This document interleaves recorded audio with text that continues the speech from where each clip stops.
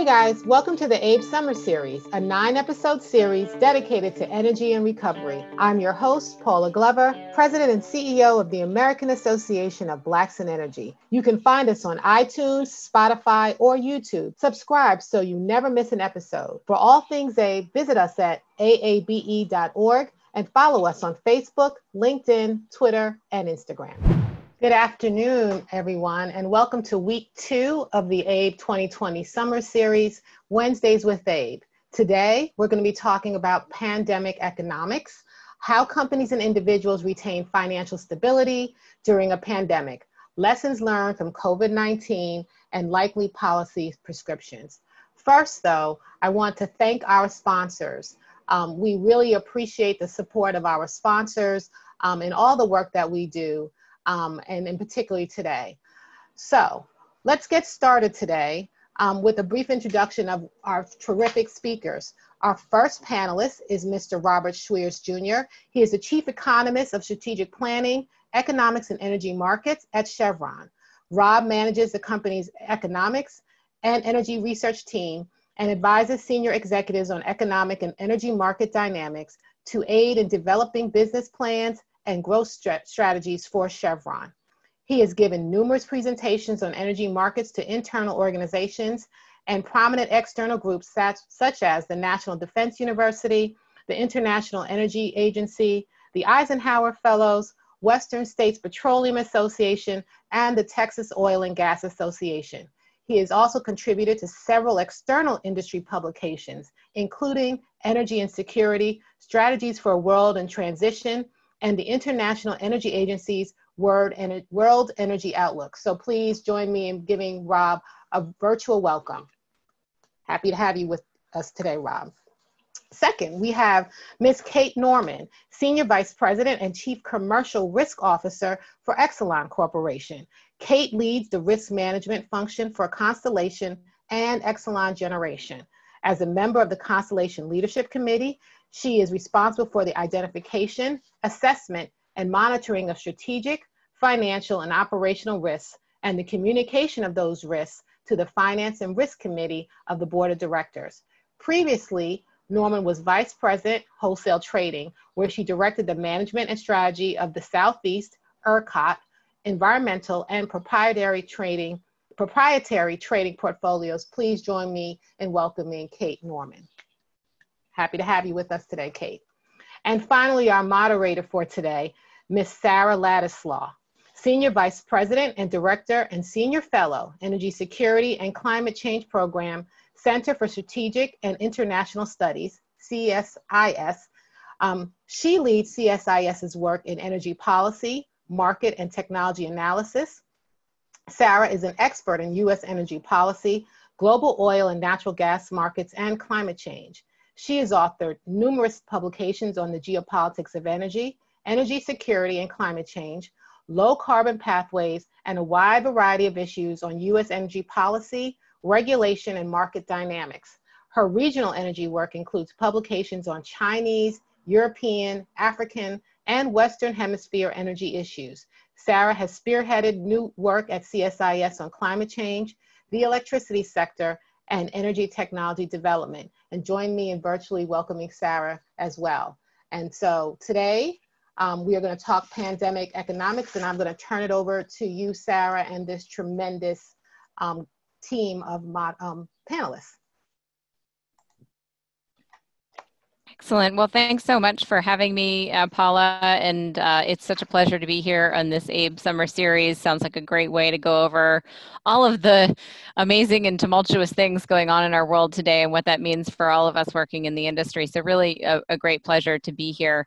I'm going to try my best to have an interesting conversation that covers all these topics that you just sort of laid out in the title of this organization, and really pleased to have Rob and Kate here to have that conversation with. I know that you were planning on also asking folks to have questions in the question and answer dialogue box at the below. So what we'll do is, I think Rob and Kate and I will have a conversation for about 40 minutes or so, and then certainly look to opening it up to all of the questions that you have from the audience that's assembled today. So we'll look forward to doing that. So, we at CSIS, as you saw from my overly lengthy bio, we try and cover all things that are interesting and strategic in the energy sector. And this summer has certainly given us our money's worth.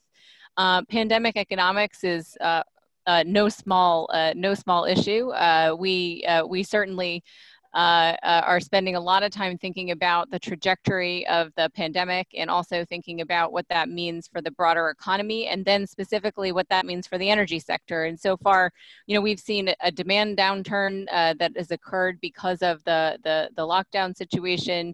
We've seen a supply response and a supply chain response to economies being shut down. We've seen an economic hit that we're really unsure of how long that's going to last.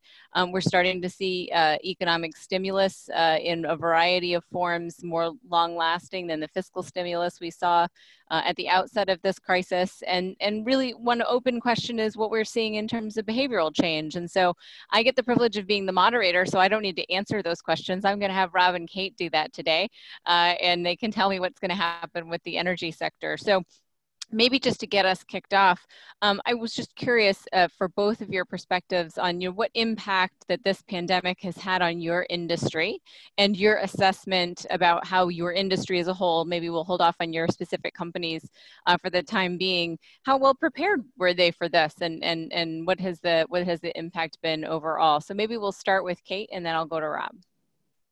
Sure. Thanks, Sarah. So one of the things, so the company that I work with is involved in a number of different parts of the industry in terms of working with having electric utilities as well as a competitive energy business. So when you talk about how this has impacted the industry, and I know Rob has much more oil and gas focus, there's so many aspects of it. So one of the things I think a lot about is the competitive customer business. And, as everyone has just all of a sudden shut down and gone into quarantine, we've seen like drastic reductions in demand. And so, we often look at those risks all the time, and we're used to managing these risks really more from a weather perspective or more gradual changes over time as different things shift in kind of the supply demand economics.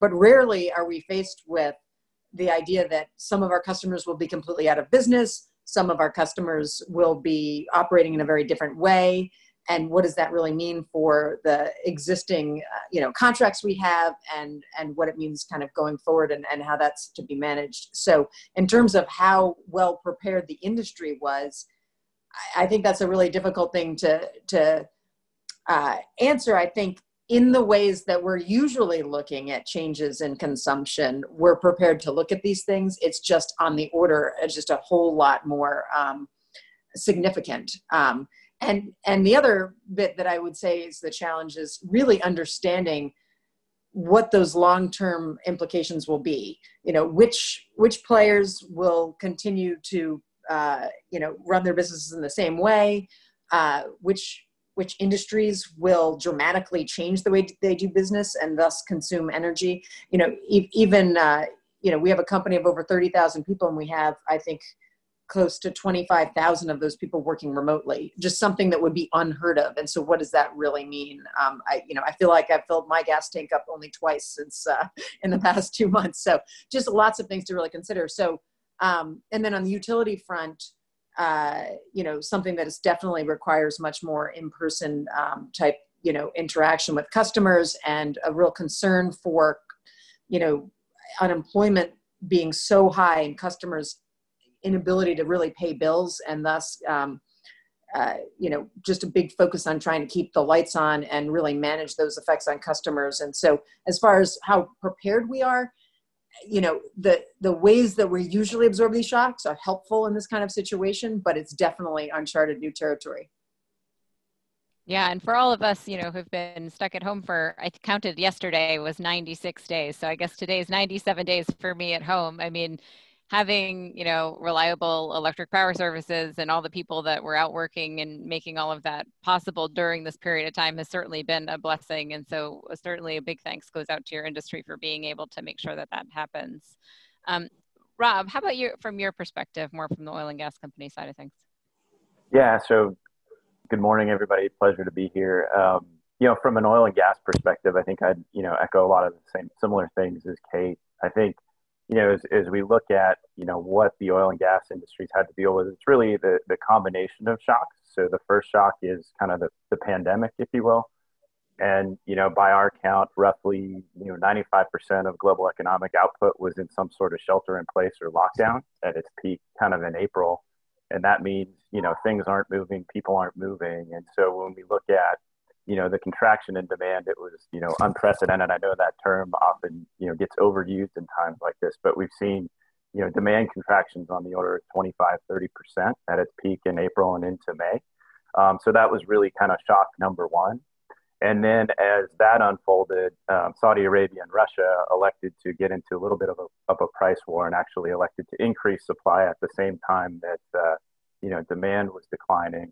And so you saw this rapid build in inventories through kind of mid-April into early May. And that quickly forced the industry to start thinking about, okay, are we actually going to run out of places to put crude oil? Are we going to run out of storage globally here in the United States? And that's why you saw prices decline from, the 50s and 40s down below $20 and even negative temporarily here in the United States. I guess the good news is we look forward is, I think the peak of the storm is kind of behind us. We're seeing demand start to recover in a very positive sense. The industry has responded and started to curtail production and output at refineries to kind of mitigate that inventory pressure. And so I think, those risks of hitting sort of capacity limits and all that, at least for the time being, seem to be a thing of the past. So I think the question for the industry now as we look forward is how quickly do you ramp up and how quickly do you recover? I guess the last point I would make is, on a positive sense, while the industry overall wasn't prepared for these dual shocks, I would say it's done a pretty remarkable job overall in terms of keeping supply resilient and available to customers for the products that they want, and has done it in a relatively safe way. And so we've been able to, manage kind of the health aspects and the business continuity aspects of this crisis to keep energy supply flowing and making sure we're meeting the demands of customers, which I think is a positive because, as I said, this shock was really, unforeseen and unprecedented. Rob, one of the questions that I get a lot is, and then maybe ask the same thing to Kate, is, whether the oil and gas industry was on sound financial footing going into this pandemic and what the impact might be on the sort of financial stability of the industry writ large. I mean, what are your thoughts on that? And then maybe Kate, I'll ask you the same thing. Yeah, it's a great question, and it's hard to answer because I think it really depends on company-specific dynamics, but I'll try to answer it in a broad sense. So I think when you look at sort of the financial viability of the industry overall heading into the crisis, I think people saw an increasingly competitive market environment where demand was softening, supply for both oil and gas was long. And, the ability to generate a competitive return at, a $60 oil price was questionable. And so you started to see the sector fall out of favor among investors. So if you look at, oil and gas's share of the S&P 500, it was at a historic low, even with, relatively stable and constructive market conditions. And so that was a little bit of a sign that, hey, there's a question mark around kind of the sustainability of the business model. What I would say is that the COVID pandemic and the following sort of dual shocks that we're dealing with has really accelerated the pace of change. And so it's forced, companies to really scale back capital programs, look for ways to reduce OPEX to get much more financially viable at a lower oil price. And so you're seeing, a lot of that activity. You've seen some bankruptcies, particularly among kind of the independents and the E&Ps who operate here in the United States. And I do think one of the outcomes of this will be some sort of consolidation. And I think that consolidation for the oil and gas industry is needed to create a more kind of sustainable and constructive financial business model going forward. Yeah, absolutely. I agree. Kate, how about from your perspective? Well, one of the things I think we focus a lot on in this time is, retail electric providers and gas providers, because, one of the phenomena that we have been kind of grappling with, it's one of the things that usually happens is customers will not only have to pay a variable charge for as much electricity that they consume, but given kind of the nature and structure of the industry, there are a number of demand-based charges that are just fixed costs that often get unitized and added to the variable cost of electricity. So I'm going to pay the same dollar amount for however many, or same rate for however many megawatt hours I consume, or decatherms I consume. And so to the extent you have a big shock like this, companies were assuming there was generally going to be an estimated amount of consumption whereby you could recoup these demand charges that you're responsible as an energy provider for paying on behalf of your customers. And so, I think you see a couple different things here. Some companies, these are largely unhedgeable risks for the most part. This isn't like I'm going to buy gas or power to in the marketplace to back up my charge. If I've unitized the cost, it's very difficult to really to really recoup that in these kinds of kind of shocking things. So I think you're going to, much along the consolidation note, you'll probably see some customer or companies that just can't really weather this. And as we don't really know how long the prolonged decrease in consumption will really be in some areas.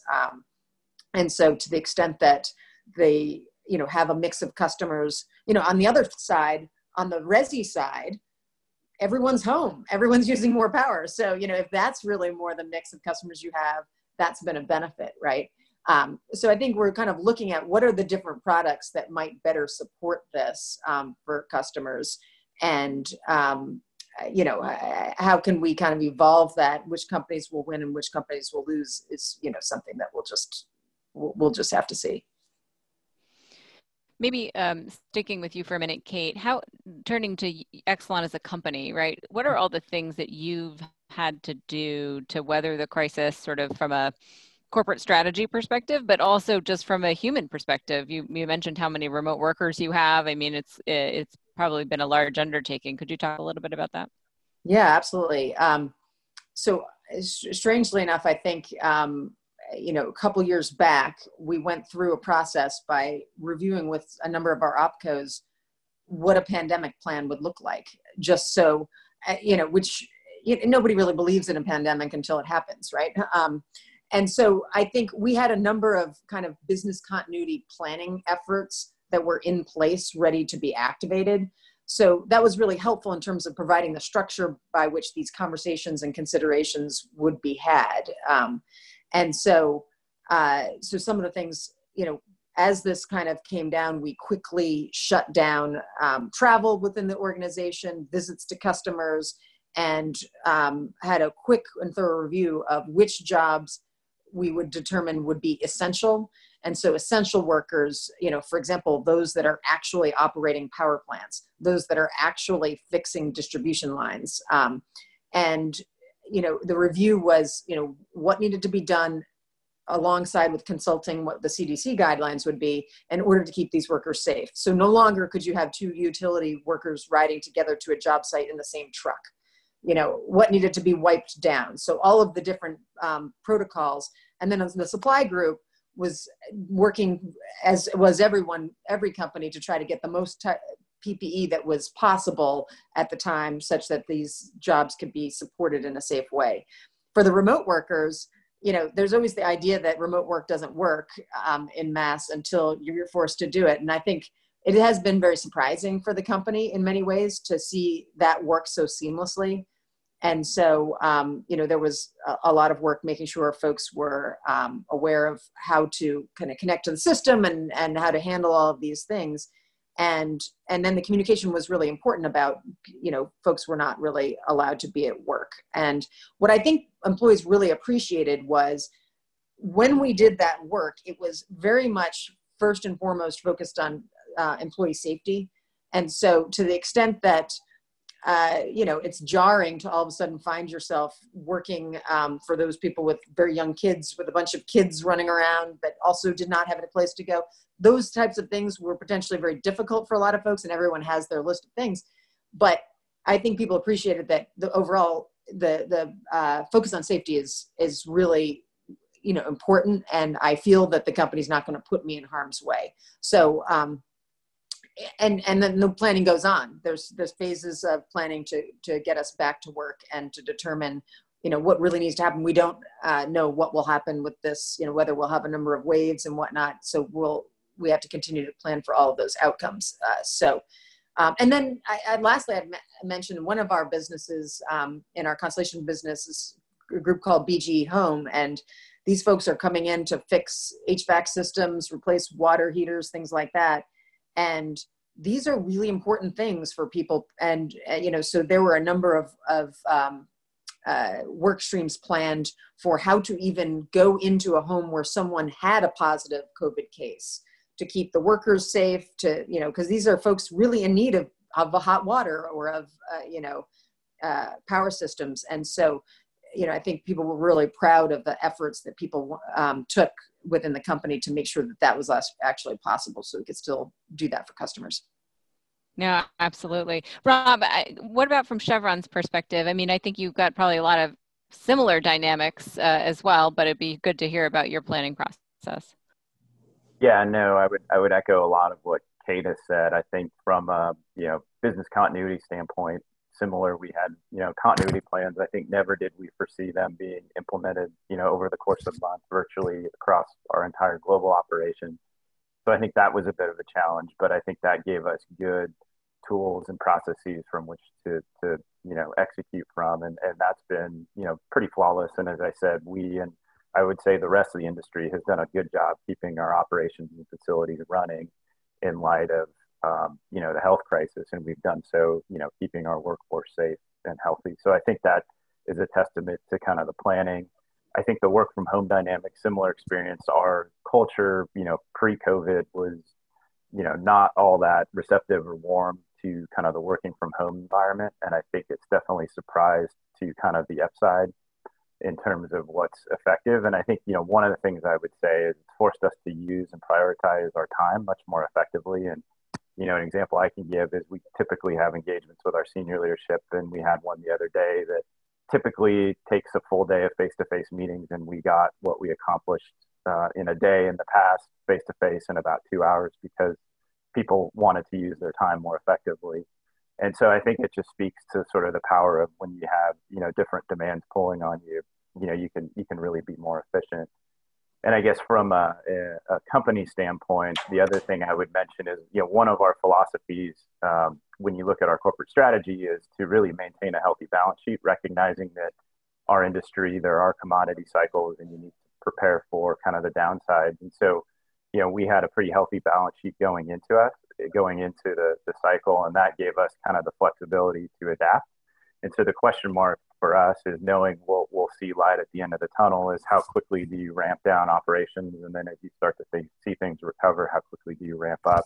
And what's the right sweet spot so that, you're sort of balancing near-term financial priorities and not sacrificing maybe the medium or longer-term growth trajectory that we were planning on prior to the crisis. So those are some discussions that have been had in recognition that the commodity market's probably going to be a lower price environment, at least for the next several years than we were planning on 6 months ago. So Rob, you brought up the commodity cycle. I mean, I think the next, obvious question is, here we are at this moment in time, right? It's mid-June. And most people think that we're not completely done with this virus experience. So we've got to, now that we know what we've been through, we have to plan for, the next 3, 6, 9, 12 months. How are you guys thinking about that time frame, both in terms of your own planning, what you're thinking about the potential virus trajectory and what that could mean for the economy and for your business? And particularly, what's your view on oil prices without getting into areas you're not supposed to be in? But what are you guys starting to think about for some of those issues? Yeah, so from, given the uncertainty, I think one of the things we've learned through this crisis is that a lot of our traditional kind of economic models that we use for forecasting don't really deal with this crisis well.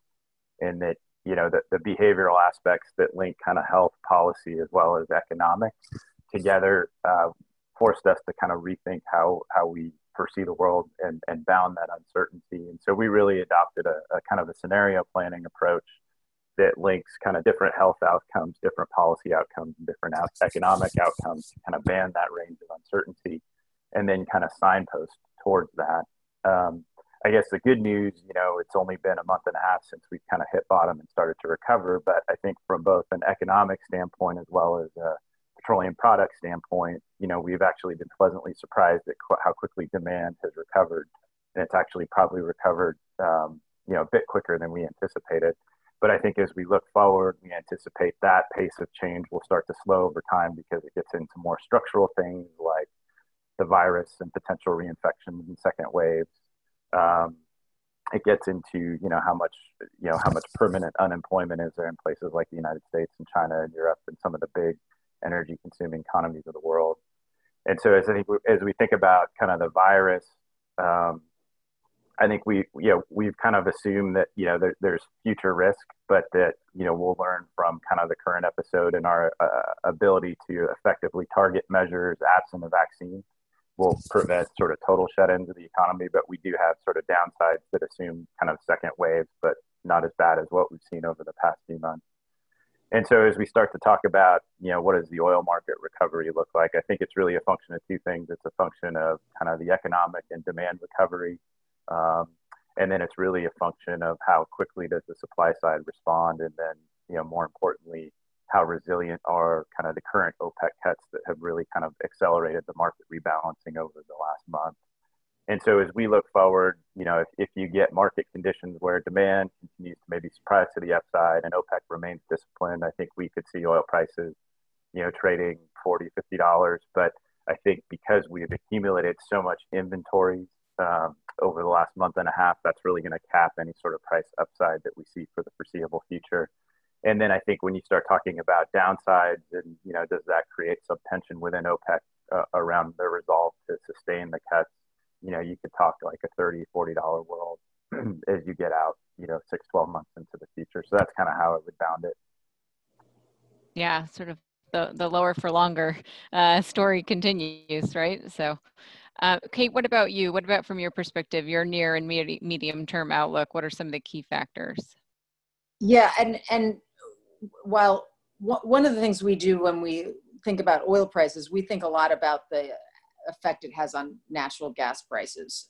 So both from when you have a lot of wet production and there's ample molecules of natural gas flowing, how does a potential like longer term recovery with lower oil output in specific areas affect the different locations of the natural gas market? So we have some gas-fired units in our Texas market, and we see a lot of dynamics kind of depending upon where the production is. And I would say last year it was a whole story of there just wasn't enough pipe capacity to get gas from different locations to other locations. And so how would we organize our way of thinking and hedging our exposures because of that? And now we have, this whole other element of, what will oil recovery look like? What does that mean for natural gas production? What does that mean for the capacity constraints that we've seen before? And still we have, the other, large focus for us had always been the growth of the renewables market and the impact it has on particularly various regional power markets. And what we were really seeing is, this often that was really driven by state programs and whatnot. And we saw over the past year or so, much more of that growth was driven by customer demand. So businesses that really felt that, their initiative would be to really build out in this space. And so we're kind of continuing to focus on that because, there's certainly potential to slow down in projects, but certainly a lot of interest in this area. And how is that affected given how companies are experiencing this? So I guess by making a number of those comments is, we pick up these other threads that we are working with and we wonder, how are longer term effects going to change all of the various, inputs that go into consideration about how these various markets grow and progress and what's the place that we, play most effectively. Yeah, excellent points. I mean, it's a good question as to how project development, particularly on the electric power side, has been either slowed or not necessarily canceled, but slowed or just delayed because of the uncertainty. I mean, do you think it's too early to tell with some of those projects, or do you think we're going to start to be able to see a little bit more of the longer term effects appear within the next several months? Well, the other thing I think about is, when this first hit us, nobody was really prepared to safely operate. When you have kind of jobs that have to be done in person with the right safety measures in place. And I think one of the things that has gone on is every company has thought to themselves, okay, so what do we need in terms of PPE? How can we design our practices to really minimize this? How can we certainly prevent or greatly reduce any spread of infection, with our workers or any customers we're interacting with. So I also think that to the extent that, you would have thought, well, boy, we can't do these projects now. I think there are ways we've defined where we can really move forward in a number of these areas. And so I think that'll be less of a limiting function, even if we're going into subsequent difficult phases of COVID, right? So, and I think, it's a different time. I mean, as a company, going back to the remote work thing, we're thinking, well, do we need as much real estate? I guess that's a big question out there. Maybe we'll have a system where we have half the office space, and, so how does that, impact, so if you think a number of companies are considering that, then, what does that mean for their consumption and their interest in any of these energy products in general, and how are we going to see those dynamics play out? So I don't know. I wouldn't claim to be able to predict the future, but, it's a number of different considerations when looking forward as to how it's going to play out.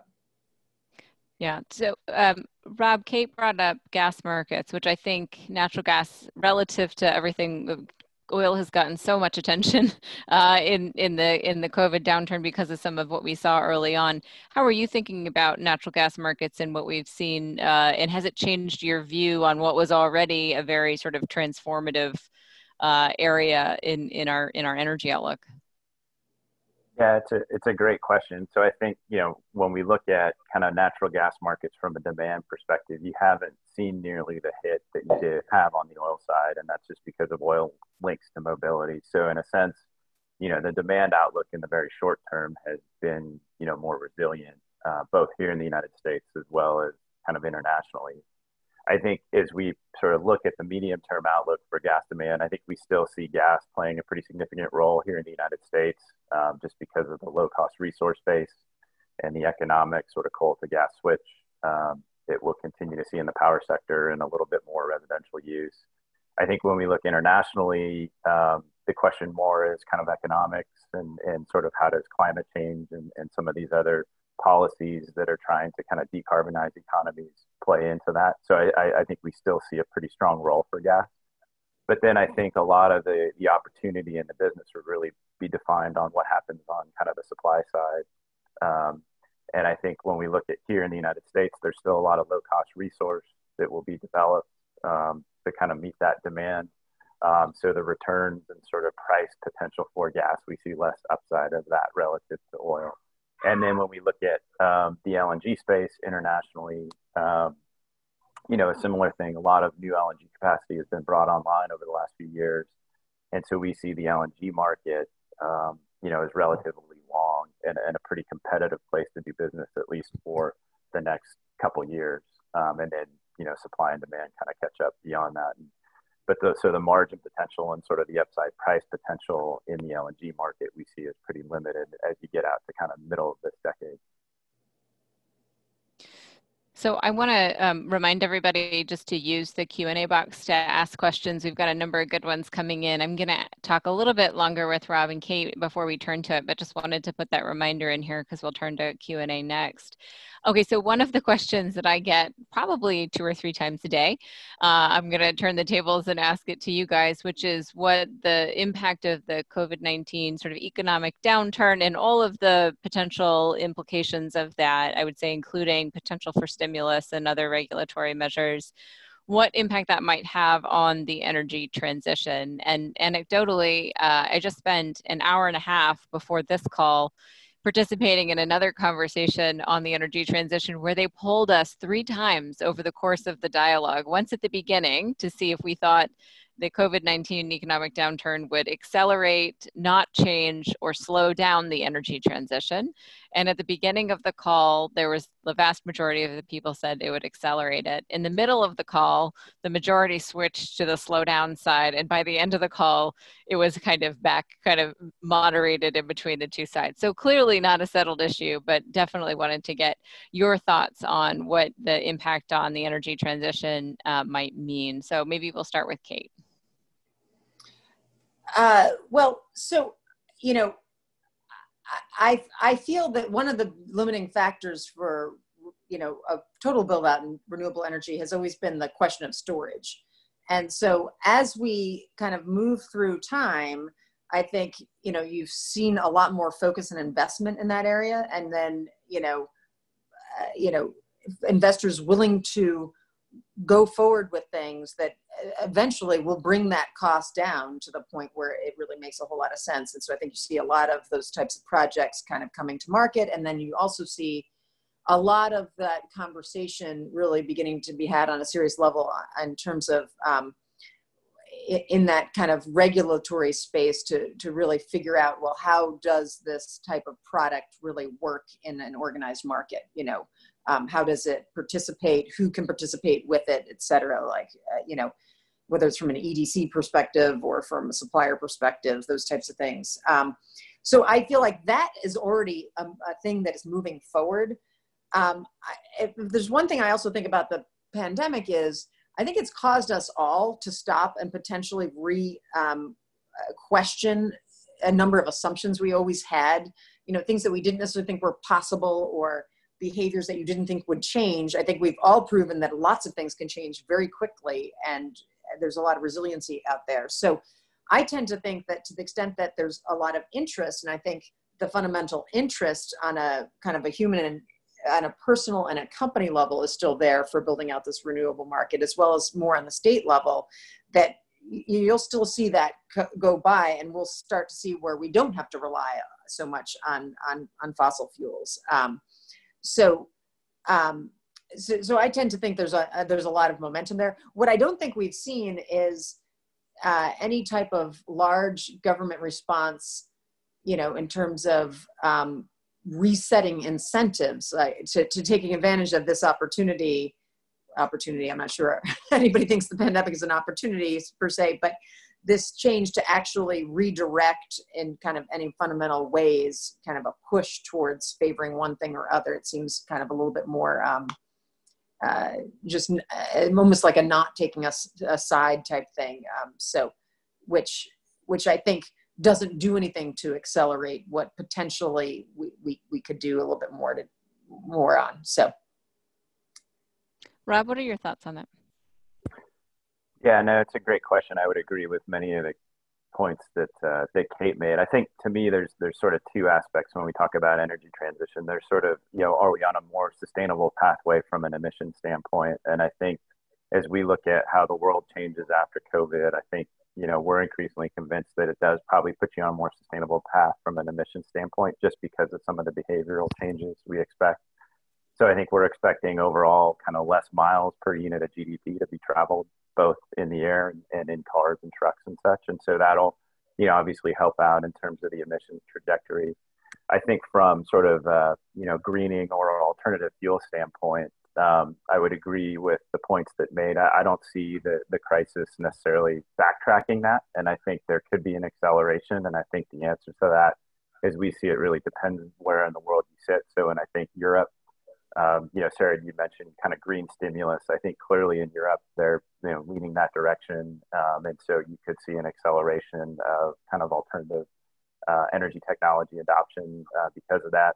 I think when we look in places like China and some of the key economies in Asia, I think they're leaning that direction. May not be because of a, climate perspective, but it may be more industrial policy and energy security.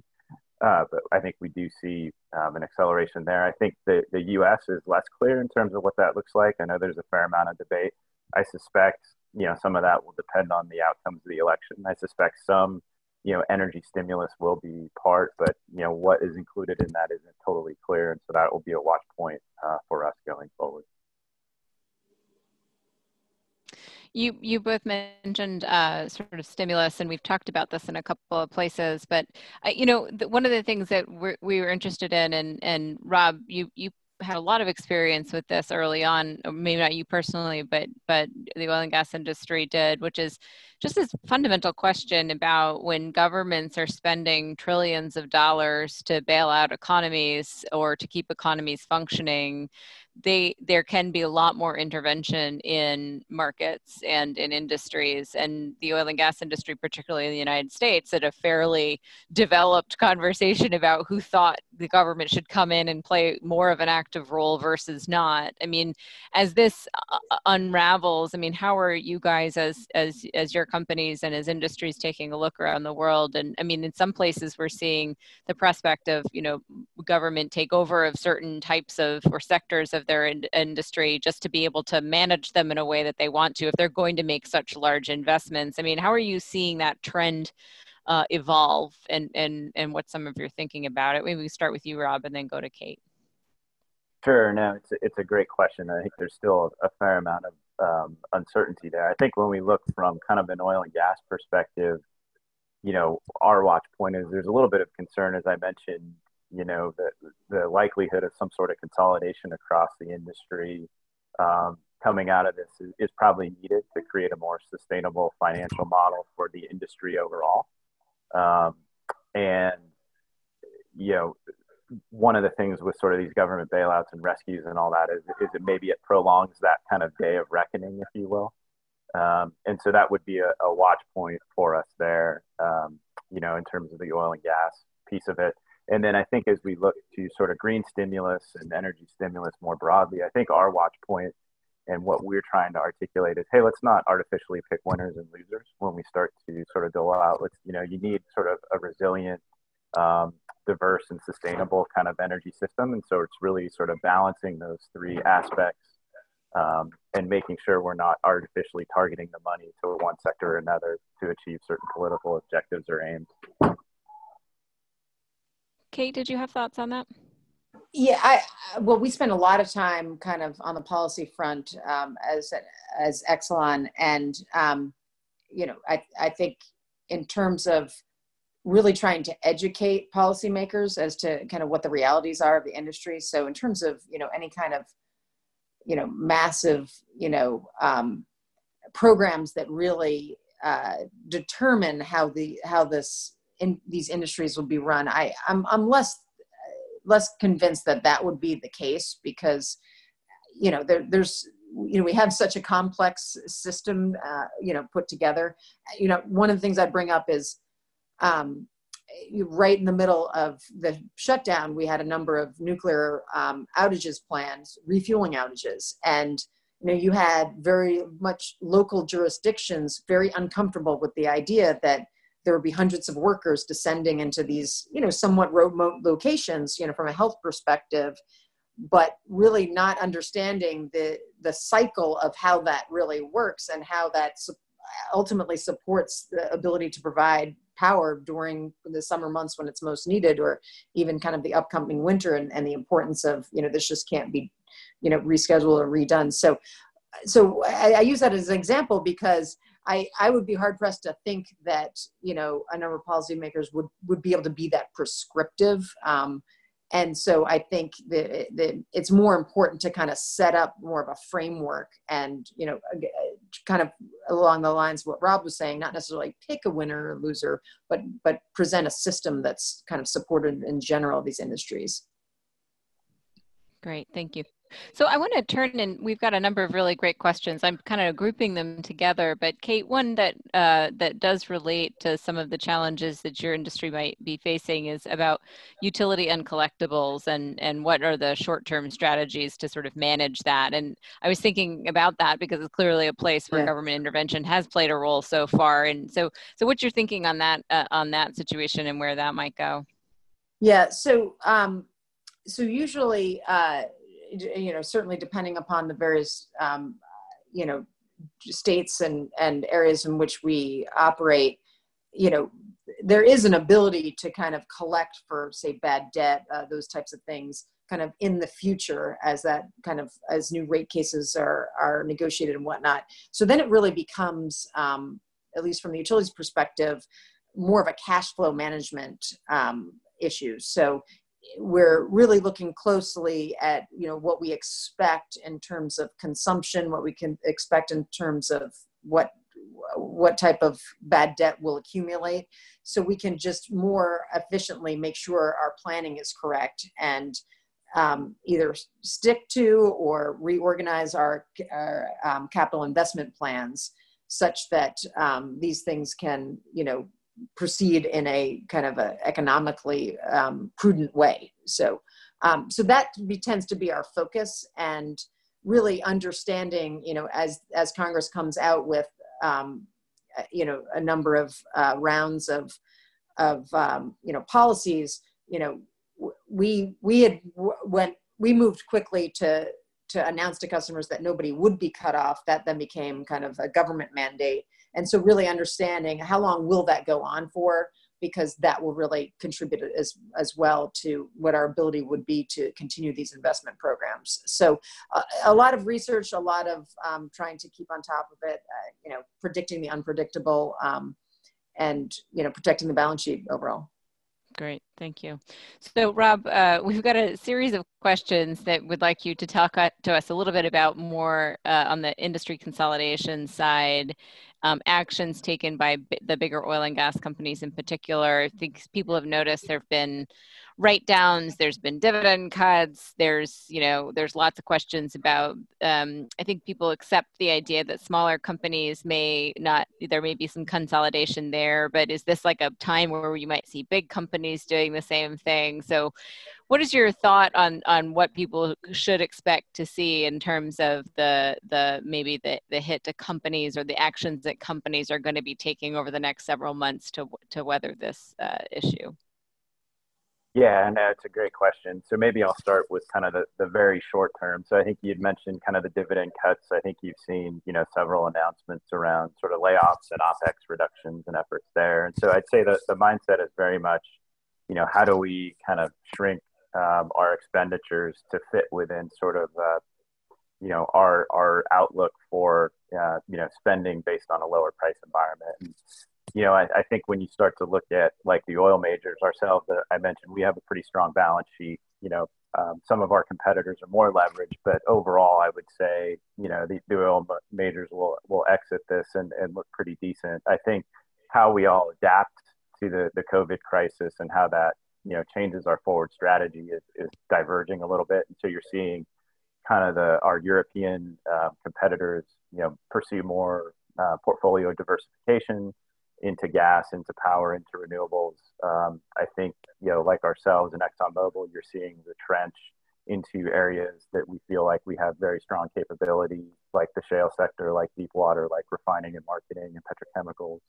And so you're seeing those kind of strategies diverge. So as we start to talk about consolidation, I think, for 2020, the question is, hey, can you get buyers and sellers to see you? And given the uncertainty we've talked about on kind of the outlook for not only the virus, but also, the oil price recovery and the fact that financial markets have rebounded, it's hard to see kind of much traction in getting sort of buyers and sellers to meet from an M&A standpoint. But as I think you get into kind of 2021 and some of that uncertainty becomes maybe a little bit clearer in terms of forward trajectory, maybe that starts to grease the wheels and close those gaps. And so what I anticipate is the oil majors will probably look largely the same as they did pre-COVID, but you'll see a consolidation of some of the independents and more specialized folks who are, operating in specific areas or geographies or basins. And it's really acquiring those resources into, maybe the super major category.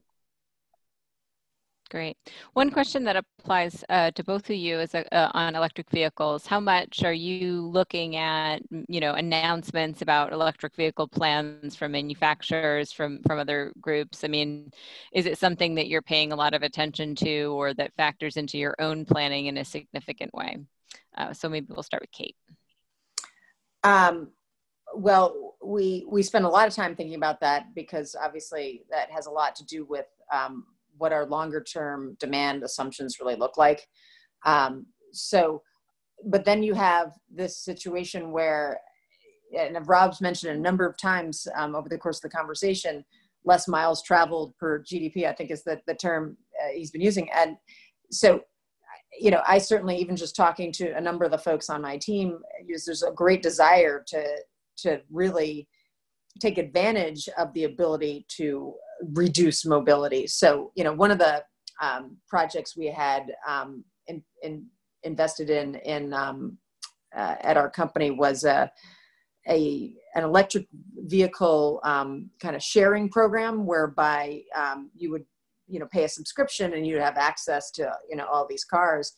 And that was certainly part of the business that came under pressure because nobody needed a car. Because nobody was going anywhere. It no longer made sense.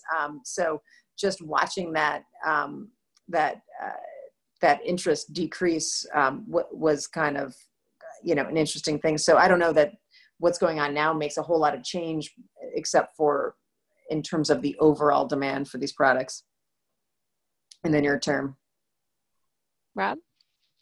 Yeah, so we spend a fair amount of time looking at electric vehicles, both from kind of a threat as well as an opportunity standpoint. I would agree with Kate. I mean, I don't think COVID necessarily changes our sort of the trajectory of our thinking on electric vehicles. I mean, we're certainly monitoring, what the automakers are doing, and it seems like because of the crisis, plans to launch EVs and increase the number of offerings are maybe being delayed. But I think it's a matter of a couple of years, it's not decades. So I think the thrust of kind of the electrification of the passenger fleet is still alive and well in many markets. And so that's why we spend a fair amount of time looking at sort of uncertainties and trying to figure out how does that impact our core business. I think we're also looking at it from an opportunity standpoint and just saying, hey, is there a diversification play for a company like Chevron into electric vehicle charging, and is there a profitable business model there? And so we're looking at it in areas where we have a pretty big footprint, like say California or the Gulf Coast, and where you start to see adoption. And so we're kind of dabbling and exploring partnerships in those places. But I would agree again. I don't think the COVID crisis necessarily changes kind of the thrust of where that sector is headed from our perspective. So one other question that jumps out to me as the sky outside my home office gets dark and windy and kind of cloudy is hurricane season and the sort of environment that we're going into, which is just a big planning season for your industries anyway. Do you think that what we've been through and how we're currently postured because of COVID-19 is going to make it harder to deal with a hurricane or wildfire season? And how are you guys thinking about that? So maybe back to Kate again. Yeah, that's a large concern for us because, particularly if we take it from the utility perspective, when these disasters hit, we are generally working even outside of our company, supporting other workforces. And when you have, all of these new ways of working and then reduced ability to, be close with a number of people, there's a lot of concern about whether that extra labor is really going to be available in real time as we need it. So we've kicked off planning events to make sure we're prepared and understanding of what those exposures will be. And frankly, kind of practicing as we've seen a number of these large thunderstorms kind of rip through the East Coast because, those are, I think in our Pennsylvania region, we've had a couple of storms that have knocked folks out, for a couple of days and trying to use this more limited, or more constricted way of working to see how well we're able to respond to that and how we would want to update those types of plans. So that's kind of the main area in our company where we're really focused on it. Yeah, great. Thanks. Rob?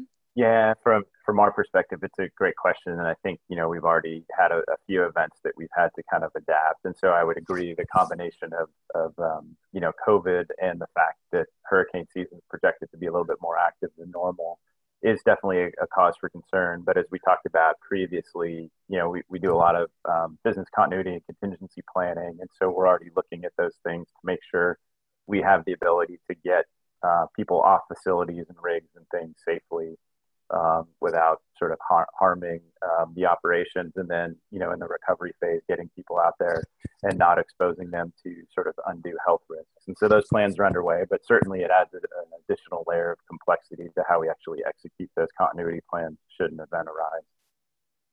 Great. So I think we have time for one more short question. One of the issues that someone asked about, which I think is something everybody's dealing with, is how many of your employees actually want to come back to work? And is there a division between sort of the older employees, the younger employees? Is there a division based on like what they do for their jobs? I think this speaks to this permanence question, right? How many people are going to always be home versus want to go back to the office tomorrow? And how are you guys grappling with those with the different ways people feel about getting back to the office? Maybe we'll do Kate. Yeah, so I'll say we've done a lot of surveying of our employees because we're, making sure we're, communicating the right amount with employees and providing the right kind of support. And that's one of the questions, what's the interest in the remote working? And I think we are coming up somewhere between 65 to 80% of folks saying we really like it. And so one of the concerns that I have, particularly for younger workers, is I think earlier on in someone's, or I don't mean younger by age, but in terms of level, earlier in one's career, there I think tends to be the feeling that, well, I'll just work really hard and everybody will just notice and they'll just pick me for the next job. And not as much of an awareness of how important it is to really, I'll say the crazy network word, but just to really develop your connections throughout an organization and to really have more people understand what you're about and what you can do. And I think that will become more limited and with your ability to just not do that on the fly or within, little 5-minute interactions. So I am kind of trying to bring that up with folks when they, express their real huge enthusiasm, just at least so they'll be mindful of it. And then the other thing I would say is I had a conversation with one of my employees this morning who was saying, yeah, I really like this. It helps. I can start dinner. I don't have to do the commute, all those things. And so I really like to do this more. And I said, well, how much though? Like, what if you were at home and you only came in the office 2 times a month? And he said, oh, well, no, I think 50-50 is my max. So I think when you ask that question, it means different things to people. I think people would like to have flexibility whenever they want it. But if they were to choose, you'd actually see them a little bit more in the office than you might actually expect. Yeah, that's a good point. Rob, what about you? Yeah, I think, when you look at the employee surveys from our company, particularly the office-based folks, the primary concern right now is, hey, can you bring me back to work in a safe fashion that sort of mitigates the risks? And so that seems to be the concern number one. So a lot of our effort is, do we have the right safeguards in place? And it's very location specific. So in Houston, you have a lot of people who carpool or take buses and then have to go up elevators, and how you mitigate those risks is very different than the office where I work. And so there's, very local specific things that we kind of need to address. But the overarching kind of concern is, hey, can you bring me back to work in a fashion that I kind of feel safe? And so I think given that, there's sort of a conservative, staged approach, if you will, of bringing people back to work and testing some things, and maybe it means we backtrack, and then the company is linked it to sort of local health outcomes. And so like in Houston, everybody was slated, not everybody, but the first phase was slated to come back on Monday, but that got delayed as sort of the infections in Texas and the Houston area started to ramp up. And so that seems to be top of mind. But I think, as I mentioned before, I think everybody's been pleasantly surprised at how productive you can be at home. And so I think, there's no rush to get back to the office from our perspective. And it's, all about, can we do that in a safe and effective way for our workforce? Absolutely. Yeah, I think that those are really important perspectives. We're grappling with them ourselves, but we're in the business of ideas, and they travel pretty well via Zoom. So I think we can probably work from home perpetually. So thanks very much, guys, for this great conversation. I see Paula has been back on. Well, thank you so much, Sarah, Rob, Kate. Thank you guys so much. This was a really, really great discussion. A lot of activity in the Q&A, and people were absolutely really riveted by what you were sharing. Quick reminder to everyone, as I said, this is week 2 of Wednesdays with Abe. So next Wednesday from 2 to 3 p.m., we will be talking about energy infrastructure and economic development. So I hope that you all will join us. If you have not been able to register, please visit our website, www.aabe.org,